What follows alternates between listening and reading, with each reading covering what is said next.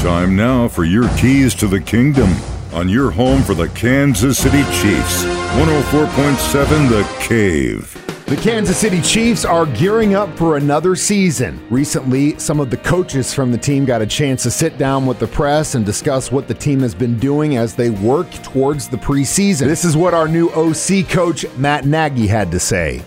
Yeah, it feels good, just to get back, really just in football in general, just from the season last year was such a joy. It was a lot of fun.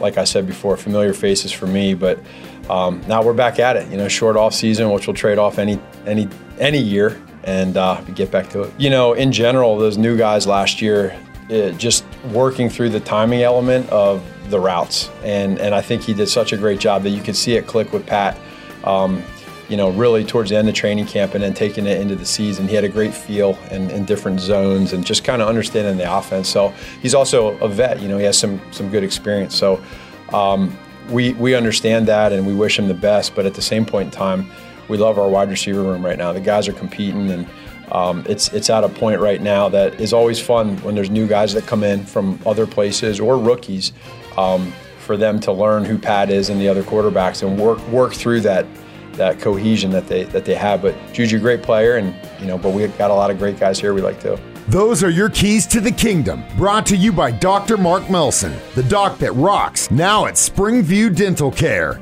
and your home for the Kansas City Chiefs, 104.7 The Cave.